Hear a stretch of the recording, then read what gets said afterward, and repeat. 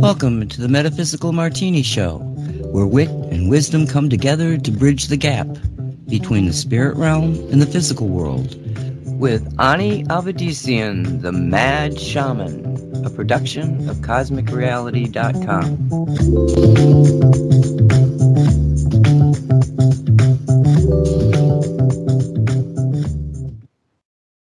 Hello everyone, I'm Ani, Mad Shaman Avedissian. Welcome to Metaphysical Martini. 3 parts spirit, 1 part rational mind. Add 2 drops of optimism. Give it all a good hard shake and pour. Sit back, sip slowly, and contemplate the wonder of cosmic co-creation. And a hearty hello to everyone out there. Hello, hello, hello. Thanks for joining me for yet another round of cocktails on this week's Metaphysical Martini, the show that tries to sort out what's true, what's woo, and what gets flushed down the loo. In today's, it's our first show of 2023. What does the cabal think it has in store for you and me? Will we negotiate the year with chivalry, or will it be with delinquency? How long can mainstream media minions, having lost all our trust, prevent the exposure of truth before they spontaneously combust? Oh, it's a bawdy, tawdry, and distinctly ungodly, strange little world. As always, my beautiful darlings, we try to do this with as much dignity and decorum as can be mustered on any given day. And as always, my darlings, we are rarely successful, I will admit to that. But we are honor bound to give it our best shot. And on this show, the Metaphysical Martini Show, we do love the odd shot now and then, don't we? Yes, we do. In fact, for your pleasure, let me take a moment and give today's special New Year's cocktail a test sip. Hold on while I try to remember where I put my cocktail. Hold on. Oh, there it is. Test sip coming up. Ooh, bubbly. That is very nice, and we'll talk more about that toward the end of the show. If you're joining us for the first time, a very warm welcome to you. Be advised, however, this show is not politically correct, so as not to erode the intellect. We are quite laid back as far as things go. After all, Metaphysical Martini is where the Holy Spirit meets top-shelf distilled spirits. But we are all too aware of the greater deep state agenda to pasteurize, homogenize, and sanitize mankind. And we martini heads, we will fight to the last drop of our blood and to the last drop of our cask-conditioned Irish whiskey to expose this darkness and to bring those responsible to justice. Welcome to 2023. To all the people out there who said repeatedly, "Oh, I don't care about politics. I don't want to get involved." How's that working for you, my darlings? And to all the people who said, "I don't want to know about anything bad in the world. I just want to focus on unicorns and cheesecakes and tutus for my fairies." Are you happy with your decision? And to all the people who said, "I voted true blue all the way," you're going to have to wash your heads thoroughly when you pull them out of your arses. And the same applies to those who voted red, really, believing that their party was immune to deep state's deep pockets. Clearly, that is not the case. Now, most of us, we have to admit, we were aware we had no option but to vote red last time around, because there were still more people on the red team calling out the corruption than there were on the blue team. And while there are still plenty of bought and paid for rhinos on the red team, boy, are they having a difficult time right now with the whole speaker issue. Anyway, those still on the blue team, those going true blue all the way, and this administration can do no wrong, whatever the heck that means, they fully embraced Lucifer's globalist message, more than embraced. They have invited it into their beds, and they are trying to have children with it. Quite literally, spawns of Satan. Ugh! Filled with immoral ideas and a goodly dose of hating anything resembling a rational mind. We have fallen quite far from Eden, haven't we? We are now on the wrong end of town on a Saturday night, in a town where the police have been defunded and criminals are encouraged to ply their trade. Well, my darlings, I don't know about you, but I'm not supporting that agenda. No one with common sense is supporting that agenda. No one with a moral compass is supporting that agenda. No one with half a working, thinking brain is supporting that agenda. You see, the type of globalism these perverts are peddling has nothing to do with oneness through source. It is New World Order, plain and simple. The planet becomes a private corporation under one rule of law, one religion or one philosophy, whatever they're going to call it, one currency, and total censorship for anything outside the official party line. People will be the workers, the labor force, and blessed Mother Earth is a vast inventory of resources to be plundered by sociopaths who have severed their connection to source. Oh, joy! How did we get here? There's a long list of reasons, but first and foremost, we are here because we chose to worship the false ego and to make the false ego our point of focus instead of our unlimited, magnificent, glorious divinity, which just happens to be our true and only real nature. We chose disorientation and dysfunction over divine alignment and rational mind. We are part of the allness, and somehow we've been convinced to live in our smallness. To which I say, WTF, my darlings, how does that make sense? Well, it doesn't make sense. Of course it doesn't. And yet, here we are. To all the parents and guardians out there fighting a corrupt and dangerously deviant education system, thank you. I am glad I made the choice not to have children. I mean, if my son came home from school and informed me that his teacher told him it was okay to cut his willy off and become a woman, how would I react? I have to ask myself this. How would I react? I suspect I would take him out of school double quick time. I would ask his father to counsel him on the error of the so-called teacher's ways, and then I would unleash some sort of holy heck upon the aforementioned pedophile corrupter of my progeny. These people have serious mental health issues, and this is me being polite because I'm on the radio. I do believe in ye old rede, which says, and it harm no one, do as you please. After all, my darlings, in every respect, even though I'm a tad on the conservative side, my ideology is way, way, way out there libertarian. But even I have to admit, readily and easily, sexualizing children is harmful. Engaging them in sexual acts is not only harmful, both physically and emotionally, it is repugnant. And although it has been going on for thousands of years, it has picked up speed double quick time in the past few decades. Most of it was hidden in plain view. You know, priests buggering little boys, and when they were called out on their actions, assuring the parents, "Oh dear, Mrs. O'Brien, this is such a rare event, and oh my God, the bishop is distraught, and will make sure this never happens again in his parish, and oh my God, Mrs. O'Brien, here's a nice little cheque for you, which will more than cover the therapy sessions, and please sign here, my darling, to say you agree to confidentiality upon cashing our cheque." In certain parts of America, funny enough, in places I think we would consider in or near the Bible Belt, they put lipstick and full makeup on young girls, girls well below the age of puberty, and enter them in beauty pageants. That is sexualizing children, and it is abhorrent. I've been a counselor for many years now, And as such, I have encountered my fair share of dysfunction.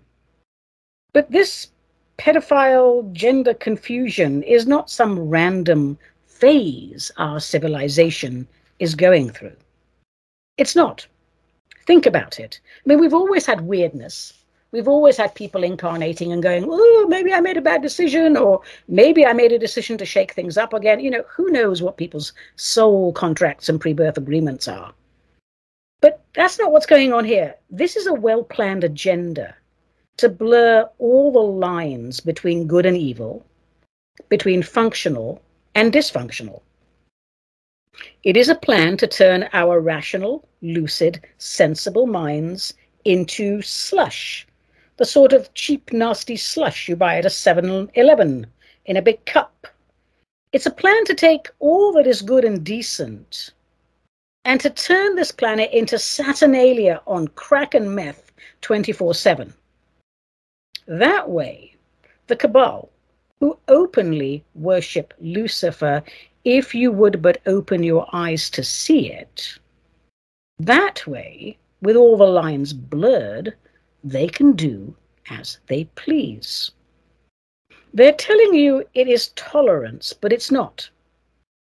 We have no obligation to tolerate insanity.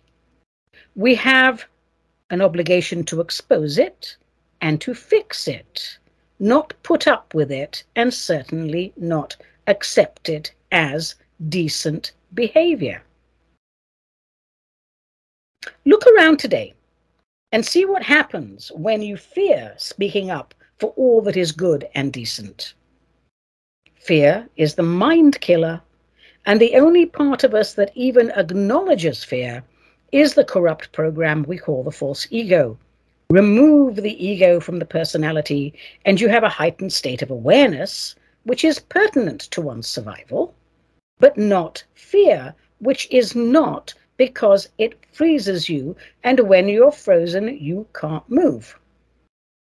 Divine beings have nothing to fear. Cosmic co-creators who write their own stories in alignment with the divine have nothing to fear. People fear these sociopath perverts. Why? They don't co-create. They don't have anything to do with God. They don't want anything to do with God.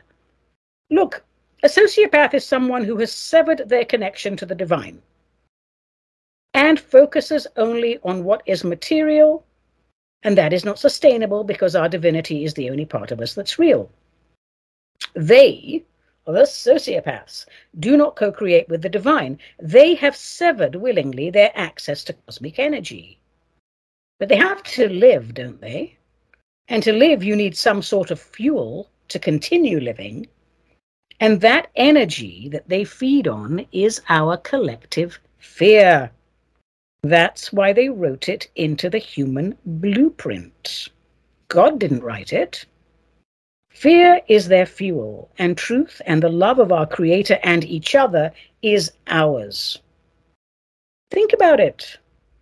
If that nasty little rodent mass murderer Grouchy Fauci got up on television and told us, you're all going to die. This virus, which I created, is going to kill you all if you don't cover your faces, refrain from touching each other, and inject yourselves with a bioweapon, the true murder weapon, which I also created.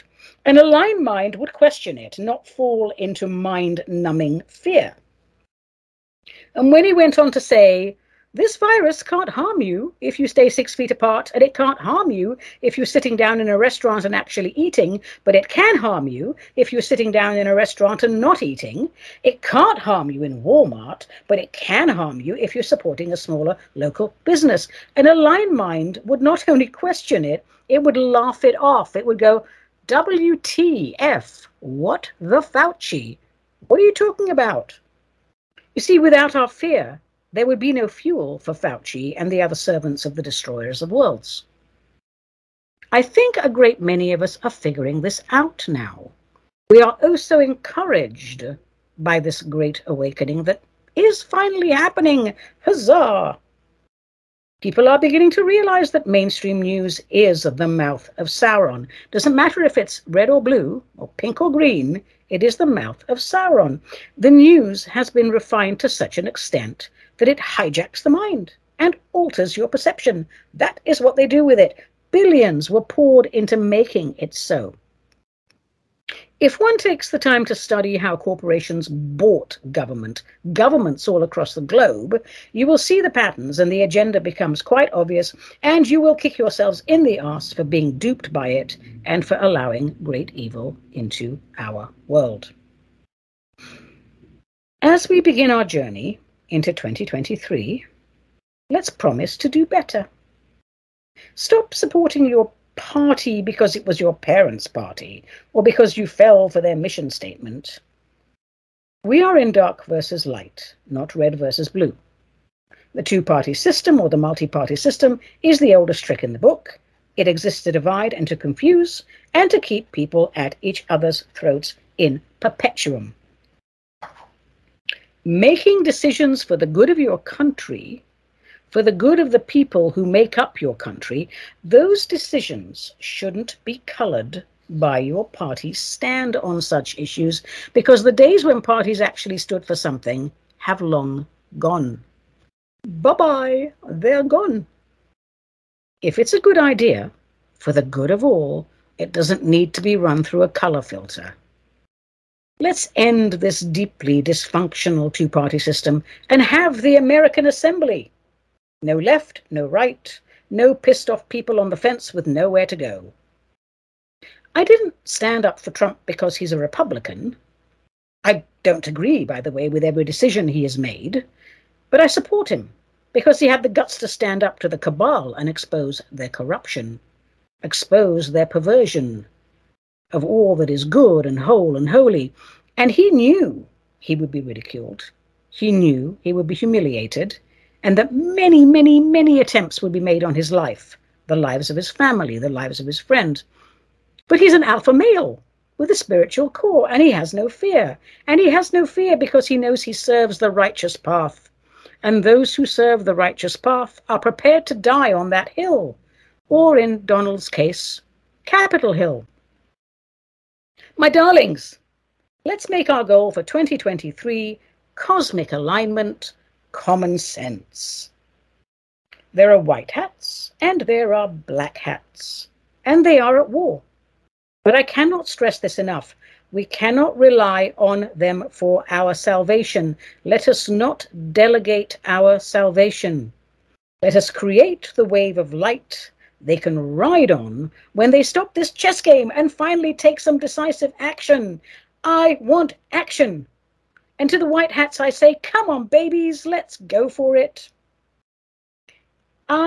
Okay, maybe I'm just being a little bit hasty. They have a plan. There's a plan, apparently. Everyone's following a plan. All I see is people getting cancer and dying around me, so I'd like things to wrap up a little better here. I had the pleasure of chatting with Commander Hatton on Christmas Day. And even he was frustrated with the white hats dragging their heels. He could see no good reason for it. Because, enough are awakening for a decisive move to fly. So what the hang-up is, no one up there seems to know. But, IMO, there are only so many T's to cross and I's to dot before you lose momentum. So if anybody wants my opinion, and, if you're listening to the show, I guess you're either really bored or you want my opinion, I'm like, white hats, come on, let's kick some asses. I'm going to have my little drinky poo now and stop the bubbles getting into my nose. That's quite decent. I like that.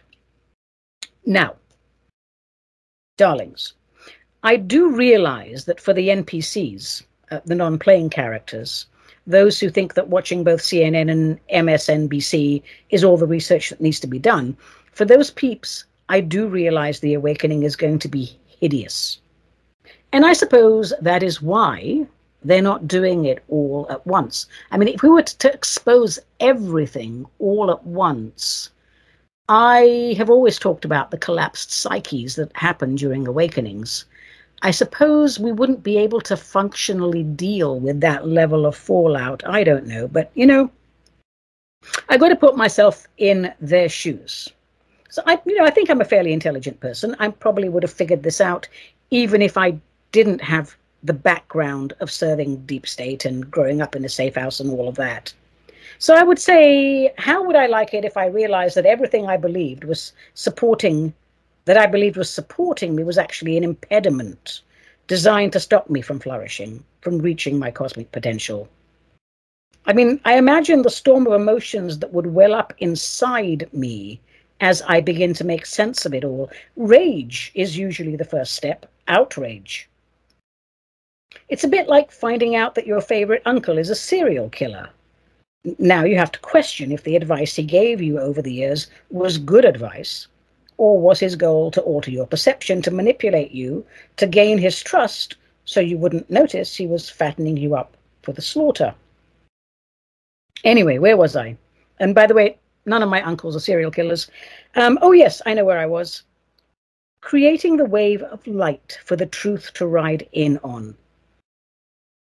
That means focusing on basic tenets of cosmic co-creation, such as raising and maintaining a high vibration.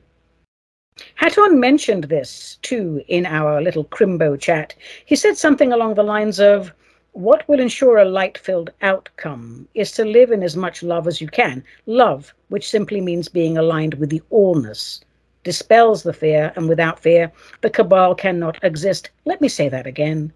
Without fear, the cabal cannot exist. Kindness, compassion, empathy, spirit-filled humanity. Practice it every day, for in the long run, that is what will make the difference. And he assured us the cabal will be dismantled.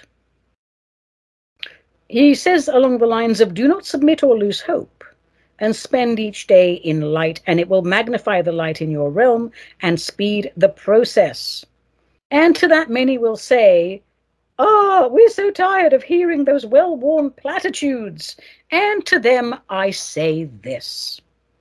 Please give me a list of all the actions you have taken to bring light into our world, and then follow it up with your plans for the future as co-creators, not as people waiting for someone else to expose corruption and for someone else to do something about it.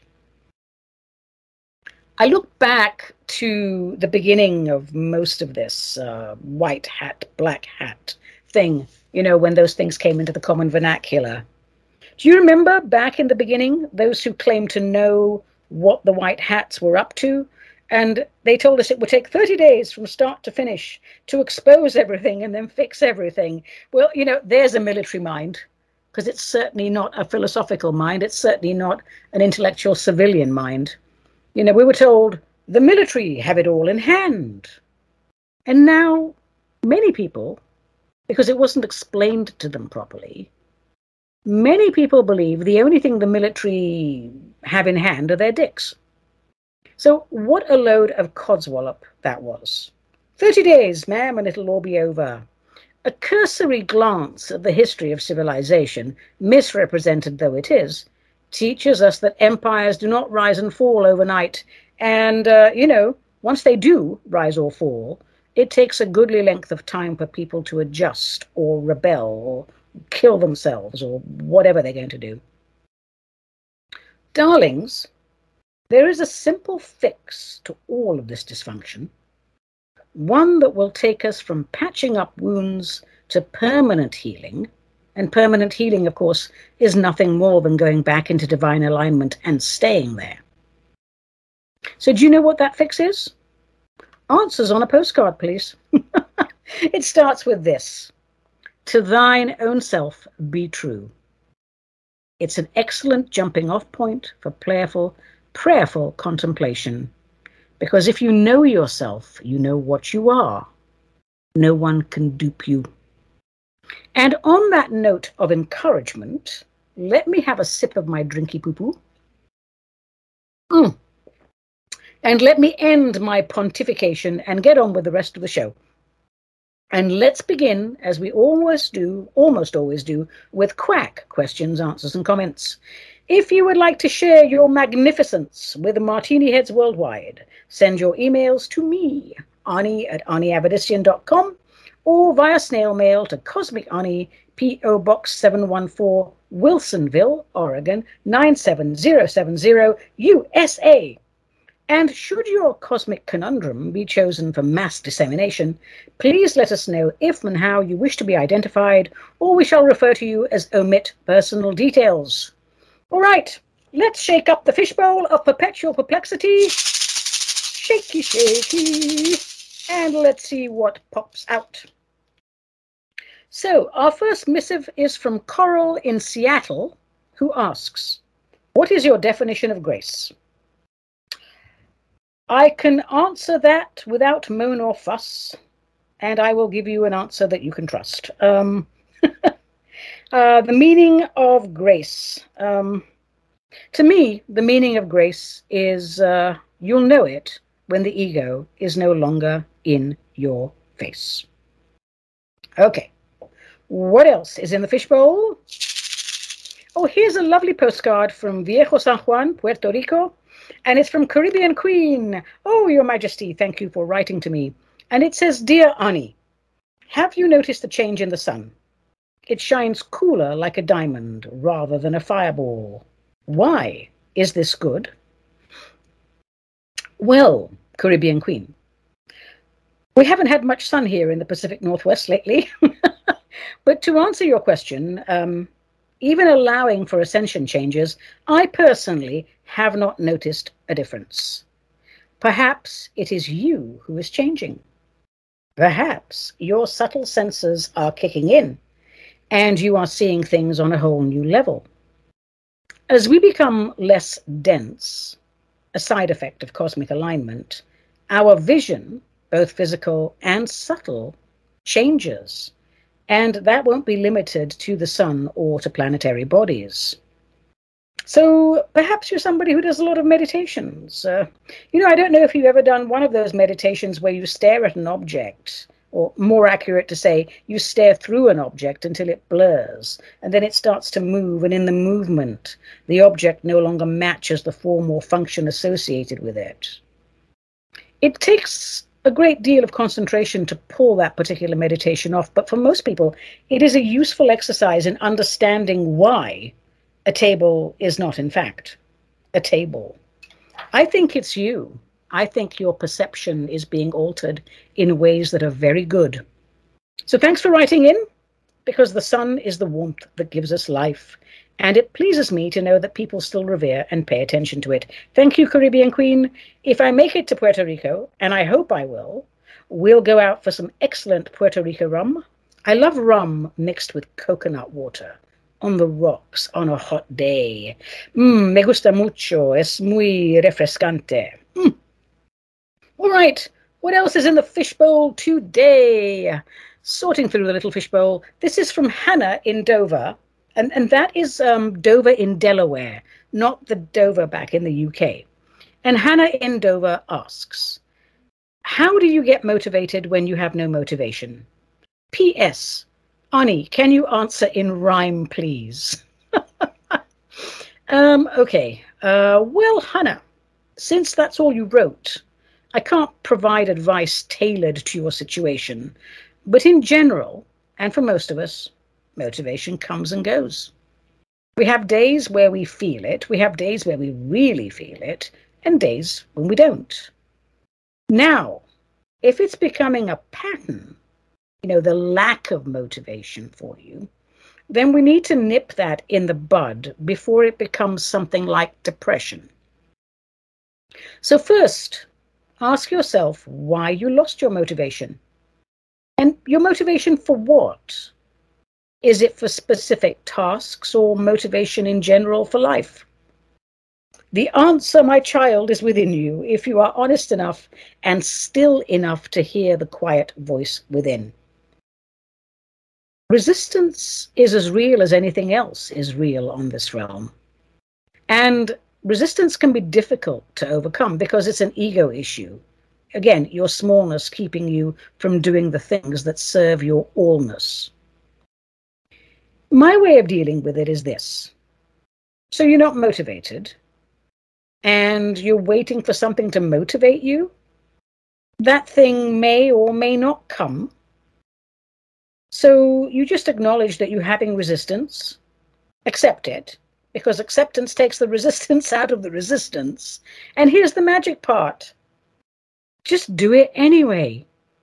It needs to be done. Why procrastinate? Admit that you don't want to do it. Admit you're having resistance, and then just bloody well do it, because you're a grown-up, you see. You're an adult. Make mature decisions. You make the choice. You run your mind, and consequently your life. And if you don't do that, the miasma of resistance runs your mind and your life. So as they say, idle hands do the devil's work. Tidy minds will never a duty shirk. Procrastination creates unclaimed luggage. And there is tax to be paid on that tonnage. So get up off your ass and give laziness a pass. Ta-da! You did want me to answer in rhyme, so there we are. Thank you, Hannah in Dover in Delaware. I hope you're really motivated by that now. Shall we take another question? Let's do it. What else is in the bowl over here? Let's see. Oh, yeah. All right. This is from Rodney, who is originally from Manchester in the UK. My favourite team, Manchester United. But Rodney now lives most of the year in Mallorca. Well, for my American listeners, a great many Brits retire to the Balearic Islands because it's warm, unlike the UK. And I don't know what it's like there now, but in my day, the cost of living was pennies on the pound. My grandfather had property in Palma de Mallorca, and we enjoyed a lot of summers there, a great many summers there as teenagers. Anyway, and that has nothing to do with Rodney's question, which is, people talk about overcoming ego as though it is an easy thing to do. It is not. I was in therapy for years, and it was useful to an extent. But I never got to the bottom of my issues. I learned deep breathing, positive visualization, meditation, but the anxiety, the unease, the fear, it always came back. I began to think of myself as a loser, someone who couldn't take the steps necessary to make my home-based business successful. One day, out of the blue, my cousin sent me a link to one of your Martini shows. In that show, you described the ego as a software program, not part of the original divine blueprint, but written in later by malevolent forces to disconnect mankind from its divine origins. It was like a bolt of lightning, Ani. Shazam! It fell into place. It made sense. Thank you, Ani. I will never miss a show now that you're on BitChute. Love from Rodney, living the dream in Mallorca. Rodney, mi amigo. Wow, how wonderful. I'm delighted. I'm tickled. My sissy is tickled. I just don't know what to say. Happy to be of service, sir. And please, have a pint of Mahou Cinco Estrellas for me. I always enjoyed that beer. Perfect for those hot Mallorcan days on the beach. Where are we? What's happening? Let me have a drink. Hang on. Drinking here. You know, I could easily drink 5 or 6 of those, but we don't do that, my darlings, do we? No, we don't, because we're functional drinkers. We drink one cocktail. And I think I'm going to say that's it for Quack for today's show. I want to thank everyone for taking the time to write in. I know that you have your choice of shamans, and I thank you for flying Cosmic Ani. You know, questions, answers, and comments, Quack. That's the reason we started this show in the first place, to learn the inner workings of the minds of we the people. And it does seem that we the people are quite pissed off these days, and with good reason. Let me take a moment now to thank the people who make intergalactic distribution of this show possible, mysticalwares.com in Mount Vernon, Washington. If you need any supplies, metaphysical, spiritual, anything related to the expansion of consciousness, mysticalwares.com. Online or on location, you will give them a standing ovation because Mystical Wares is like a giant candy store, but it's for grown-ups. Check them out and tell them I sent you. Let's move on now to Plato Chips, where we quote. You know what? I don't know if you think that's funny, but I think that's very, very funny that the Philosophy Corner is called Plato Chips. Allow me just to congratulate myself for my cleverness for just a moment. All right, Plato Chips, where we quote a philosopher of note. And today's intellectualizer is none other than Niccolo di Bernardo de Machiavelli, occasionally rendered in English as Nicholas Machiavel. This chappie was born May the 3rd, 1469, and he met his end on June the 21st, 1527. Who was he and why do we care? We care because I kind of like him. He was an Italian diplomat, author, philosopher, and historian living during the Renaissance. He's best known for his political treatise, The Prince, and that was written around 1513, but not published, I think, until it was published in 1532. I highly recommend reading The Prince. It is a handbook for unscrupulous politicians, and that book inspired the term Machiavellian, cunning. He's also the author of a number of additional political treatises like the Discourses on the First Decade of Titus Livius, as well as multiple literary texts, 2 comedies, a bunch of poems. But The Prince, well, in my opinion, that's the prince of his writing. What do we know about him? He's a chap that came along and stirred the pot, and one of those people that didn't stir the pot always in a good way, but it keeps us on our toes. It realigns our goals and our woes. Philosophers, they swear by Aristotle. And of course, you've all read Aristotle. Of course, you have. Everyone's baseline for philosophy is Aristotle. But then Machiavelli came, and I think we can consider that his philosophy was definitely not in the arena of virtue, and it can be considered out of bounds. Machiavelli was born in Florence, as I said, May 3rd, 1469, a time when Italy was divided into 4 rival city-states, and therefore was at the mercy of stronger governments throughout the rest of Europe. As a young man, he became a diplomat after the temporary fall of Florence's ruling Medici family, 1494 circa. He served in that position for 14 years in Italy's Florentine Republic during the the Medici's family exile. During that time, he earned a reputation for deviousness, and he enjoyed shocking his associates by appearing more shameless than he truly was. After his involvement in an unsuccessful attempt to organize a Florentine militia against the return of the Medici family to power in 1512 became known, poor old Machiavelli was jailed and tortured, ouch, and banished from an active role in political life. Now, you could say that was a dark period in his career, but his time away from politics gave him the opportunity to read Roman history and to write his political essays, most notably The Prince. The main theme of this, I think, a rather short work was about the rule of monarchy and the survival. It's about man's capacity for determining his own destiny in opposition to the power of fate, which has been interpreted as the political philosophy that one may resort to any means in order to establish and preserve total authority. In other words, this work is the handbook for politicians who want to learn to be ruthless, self-serving, cunning. And, many believe that the book's title character, the Prince, was based upon the infamous Cesare Borgia. And some scholars consider it a satire.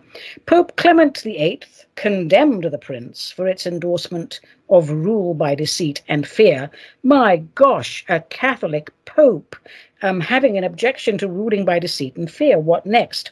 One excerpt from the book reads, "Since love and fear can hardly exist together, if we must choose between them, it is far safer to be feared than loved."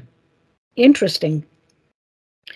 In his later years, Machiavelli resided in a small village just outside Florence. He died in that city in 1527.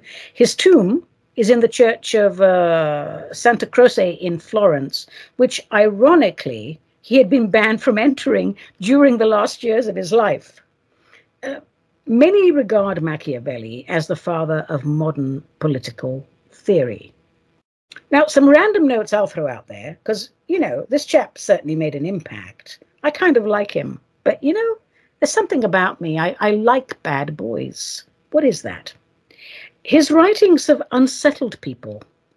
They disturbed people to their core, for centuries. They still do. 16th century ranking clergymen referred to his works as written by the finger of Satan. And during the Elizabethan era, I think the Elizabethans hated him. Probably because he called them on their shit. They hated him and they condemned his works relentlessly.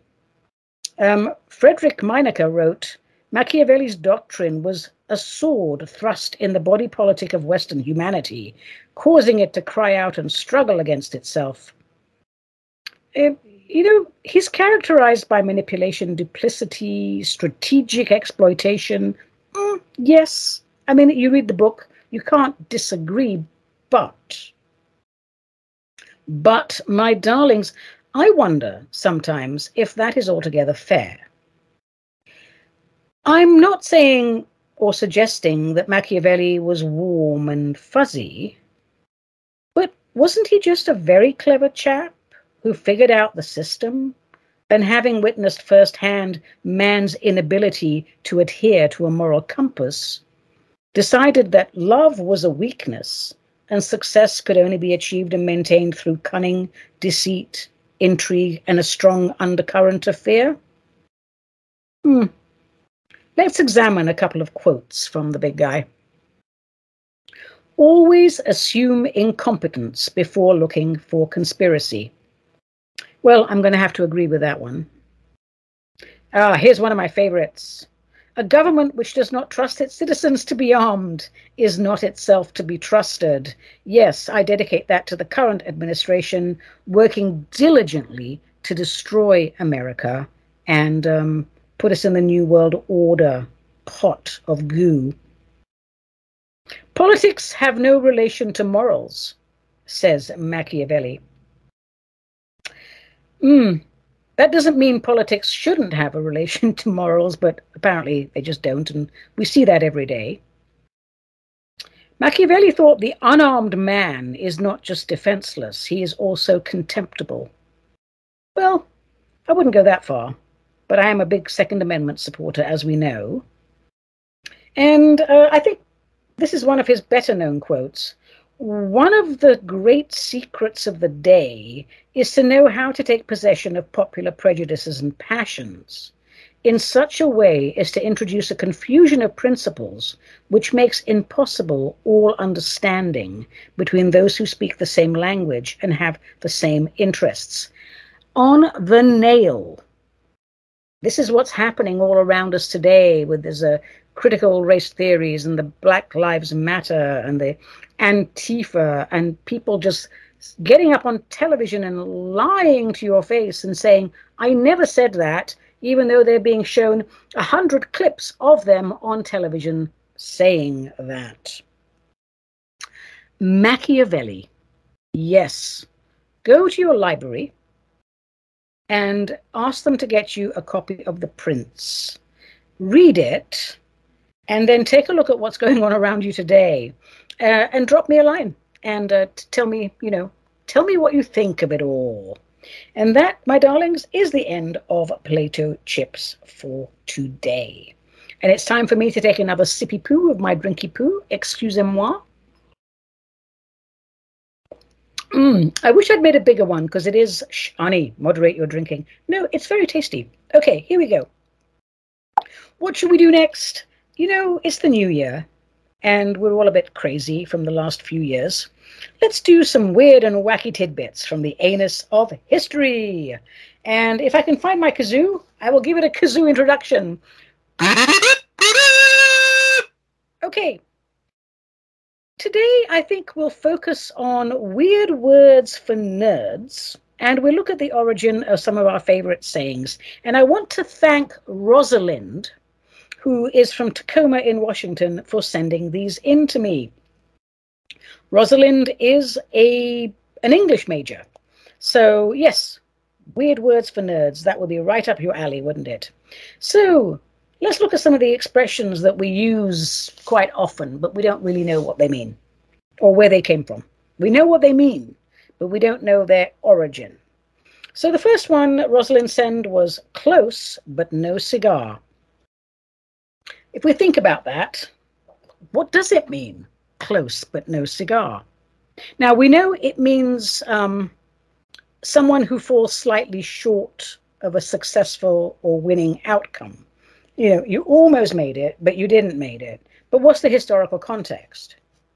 Well, Rosalind believes that it originated from the 1920s, when cigars were handed out as prizes at fairs and carnivals. I mean, clearly for adults, rather than children. So, if you shot 6 of the bunnies out of 7, it was close, but no cigar. You didn't get your cigar prize. Interesting. I didn't know that. Another one is laundry list. Now, we know what it means. You give somebody a list, they go, oh my God, this is a laundry list. And that means typically a very long list of items. But if we find the historical context, back in the 1800s, more than 2,000 patents were filed for washing machines in the United States. So a new business popped up because of that, commercial laundry services for those who didn't want to buy the very expensive new machines, but they still hated doing their laundry the old-fashioned way, which would have been by hand, and throwing them against a rock and then putting them through the wringer. So to ensure that no customers lost a stray sock, users of the service had to list out the items they were sending to be washed, and that laundry list was born. So listing out each item of clothing was probably very tiresome, as tiresome perhaps as doing the laundry. But in the 1860s, the process was improved by providing customers a handy itemized list of clothing articles where they could fill in a tally of their laundry. So that's where we get the term laundry list from. The other one Rosalind has sent in is 3 sheets to the wind. Yeah, I've been there, I'm sorry to say. It means extremely inebriated. You've had far too much to drink. But what's the historical context? 3 sheets to the wind? It's sailing lingo. But it's got nothing to do with drunken sailors or the sails themselves. Sheets, apparently, are actually ropes that hold the lower corners of the sails on a ship in place. So if one is unfortunate enough to have 3 sheets loose and flailing in the wind, the sails in the boat will also flail about, much like someone who's had far too many drinks. So there it is. If you're really drunk, you're 3 sheets to the wind, but it's a sailor's term for not being battened down properly. And she sent a few more. Let's see if we can get through a few more of these. The proof of the pudding. What does that mean? So that's been adapted to the proof is in the pudding, but the original term is the proof of the pudding is in the eating. Now, sounds like that makes sense. The true value of something is best determined by using the said item, right? The exact phrase, we believe, was first recorded in the early 1600s. The idea of tasting a pudding to test it probably dates back to medieval times, where pretty much every food group was called a pudding. But these puddings were not like Jell-O snack pack variety puddings, but they were savory concoctions, mystery meats, all types of cuts of meat, including intestine, yummy, yummy, or stomach, that may or may not have been contaminated. So now we're getting to the truth of this. So the only true way to find out if your pudding was good or poisonous was to eat it and see for yourself, because they would mix up these puddings, these minced meats, and all of these different things that we would probably not eat today, and they would let them, I was going to say proof, but they would let them cure, sometimes for months. And, bits of stomach and intestines and stuff, they could go off. So the only way to find out was to eat your pudding. And if you vomited, it wasn't good. And if you stood up straight and went, that's not bad, the proof of the pudding is in the eating. Now, here's another one. It's called happy as a clam. We say, oh, he's as happy as a clam. And we know what that means, obviously, because the word happy is in it. It means somebody's very happy or content. And I always thought it has something to do with the clam smiling. It looks like, I mean, I don't know if clams smile, but it looks like they have a big smile. But it's, the whole idiom is actually happy as a clam in the mud at high tide. What does that mean? Well, it is thought to have originated with sailors and shellfish gatherers in the mid-1600s. The shortened version didn't appear till the 1800s. And clams generally live and reproduce in shallow water. So low tide, when the ocean ebbs furthest from the shore, leaves a clam at its most exposed and vulnerable. A clam at high tide, then, would be safe and perhaps happy. So happy as a clam, it is not going to make sense unless you add the in the mud at high tide. I learn something on this show. Every time I learn something. Thank you so much, Rosalind, for sending these in. Let's do one more. This is one of my favorite expressions. We use that a lot in England. It's the bee's knees. Oh, that's the bee's knees. And we know that it means that it's something very cool. You know, the best of something. But nobody really knows where it came from. But we think it started in the 18th century as a joke phrase for something that didn't exist. Because, you see, bees don't have knees. An apprentice might be sent to the store to pick up imaginary items, such as a left-handed hammer, a glass hammer, a ham tree, 7 cases of bees' knees, that sort of thing. You know how people do, tease the new people, don't they? They tease the new boys. So in the Roaring Twenties, however, the meaning changed. The hip slang of the time was to use nonsense phrases to epitomize something that was excellent or the very best, like the cat's pajamas or the snake's hips. So some of these stuck better than others, and the bee's knees became a favorite. There was also a cocktail around that time, though, in the Roaring Twenties called the bee's knees. So possibly that's why it remained popular. I'm going to have to look up that cocktail. And we'll do one more. It's pushing the envelope. Where did that come from? What does it mean? Well, when you push the envelope, you're surpassing normal limits. You're doing something daring, something a little bit risque. It sounds like a saying that originated in an office, but apparently it originally referred to aeronautics. In spaceflight, the envelope refers to performance limits that can't be surpassed safely. And the phrase made its way into the everyday vernacular when it appeared in Tom Wolfe's 1979 nonfiction book, The Right Stuff, which discussed the pilots of experimental rocket-propelled aircraft. The phrase used is pushing the outside of the envelope. Interesting. I've learned something today, darlings. I hope you have too. So I think we'll leave it there. Thank you so much, Rosalind from Tacoma, for sending those in. And now, my darlings, it's time for me to have another little sip of my drinky poo. Hold on. I do look forward to every other Wednesday because that's pretty much the only time I allow myself a drink these days. Let's do a little pat of poetry. Yes, folks, after a hard day's shamaning, I like nothing better than coming home, having a nice cup of tea or a small drinky poo, and writing really bad, yet occasionally brilliant, non-peer-reviewed poetry. That's what I do, my darlings. I have cocktails and I write poems. So this is a little something I came up with the other day. It's called, it doesn't have a name, so I'm going to call it Random Notes on Life Part 1, because there will be other drinks in my future and there will be other parts to this poem. But here we go, my contribution to the new year. Me. Motivation comes and goes. Rituals help us focus. A stitch in time does save 9. We have a bogus POTUS. Resist the desire to fit in.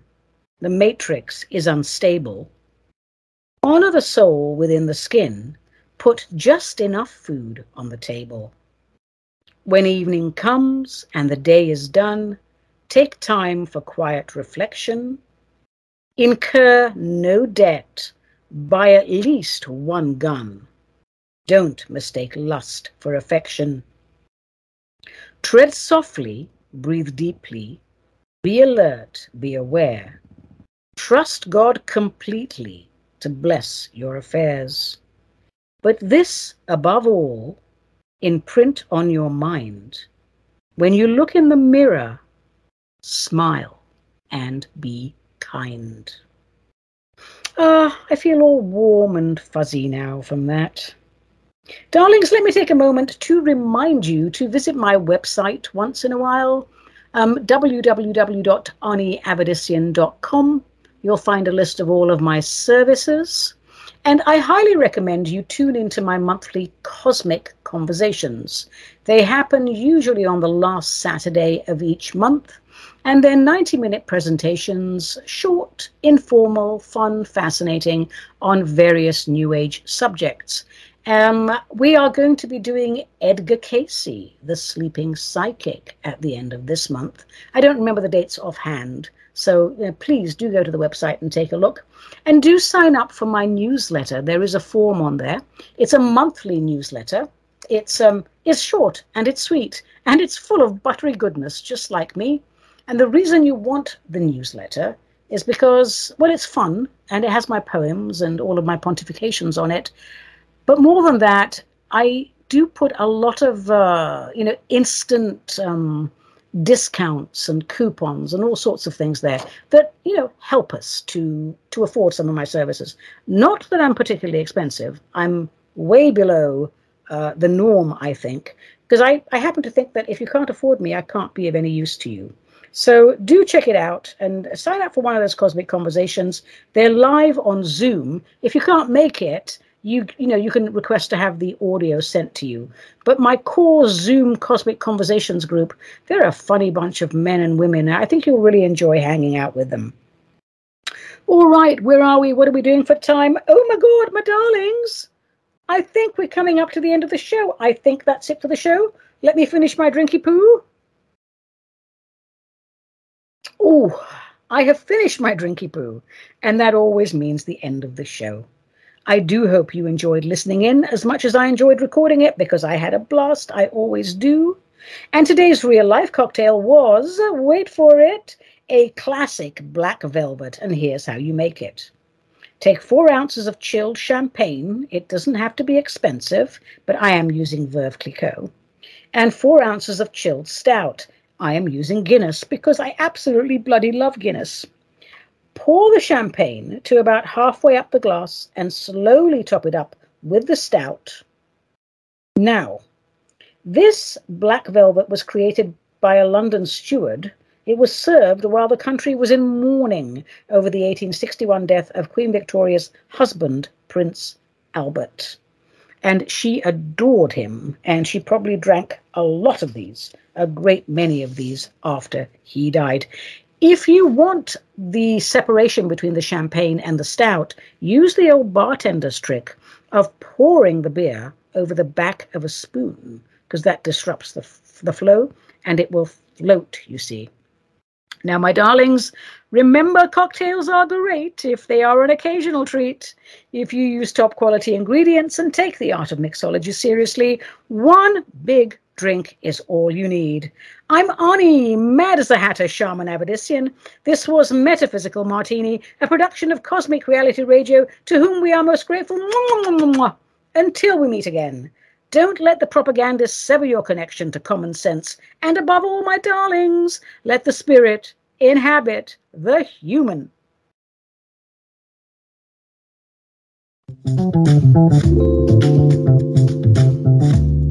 You have been listening to the Metaphysical Martini with Ani Avedissian, the Mad Shaman, a production of CosmicReality.com.